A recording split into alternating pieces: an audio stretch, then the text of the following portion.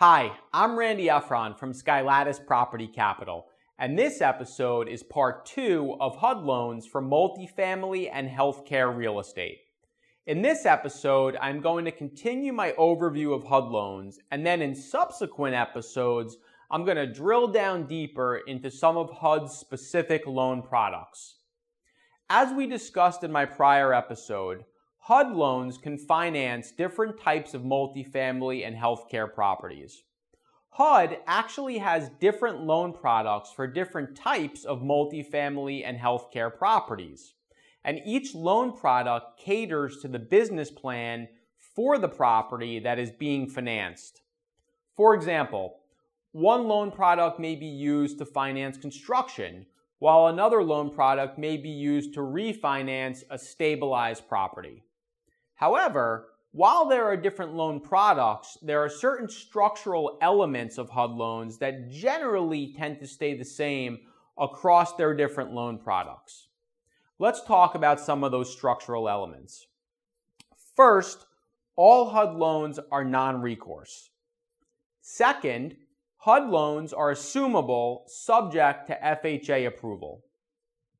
Third, loan terms range from 30 to 40 years, depending upon the loan product, but construction loans may have an interest-only period that makes the loan term even longer.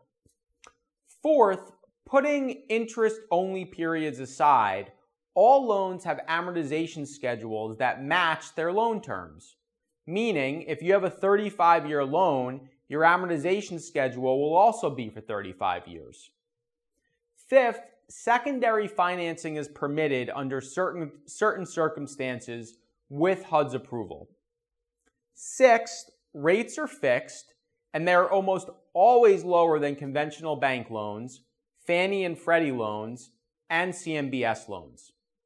All right, let's talk about how HUD lenders determine the amount of their loan proceeds.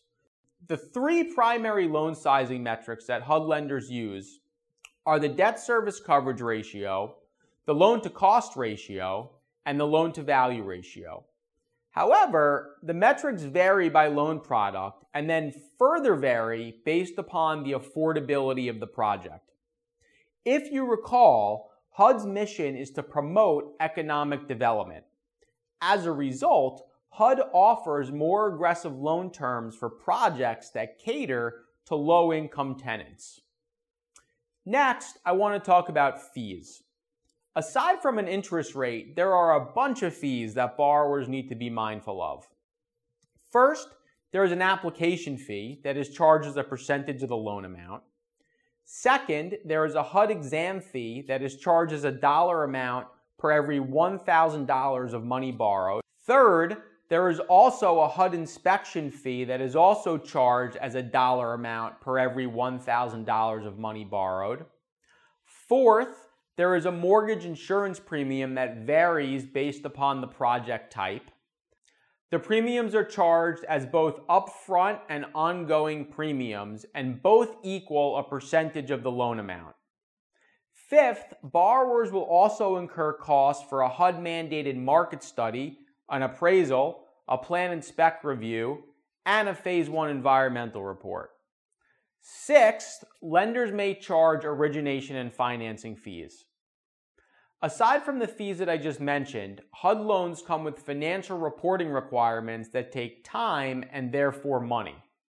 Audited financials are due 90 days after each fiscal year end, and monthly financial reports are usually required for at least a 12-month period. Next, I want to talk about reserves. HUD requires their borrowers to establish reserves for a variety of different items. While different loan products require different reserves, the reserves that are generally consistent between HUD loan products are as follows. First, a reserve for property taxes. Second, a reserve for insurance. Third, a reserve for MIP, which again is an acronym for the insurance that borrowers pay. Fourth, a reserve for replacement reserves. Now, keep in mind that certain loan products have additional reserves that other loan products do not. For example, a HUD loan that is financing ground-up construction may have a reserve that a HUD loan for a stabilized property does not require. I'll dig into some of those specific loan products that HUD offers in my subsequent episodes. However, for the time being, I'm going to stop this episode here and we'll continue on in my next episode. In the interim, if you would like to stay informed about new episodes, please click like, subscribe, or follow. Alternatively, if you want to improve your capital raising process, reduce your cost of debt or equity, or free up your time by leveraging it through SkyLattice without any corporate overhead, please send me an email at randy.efron@skylattice.com. Thanks, and I'll see you next time.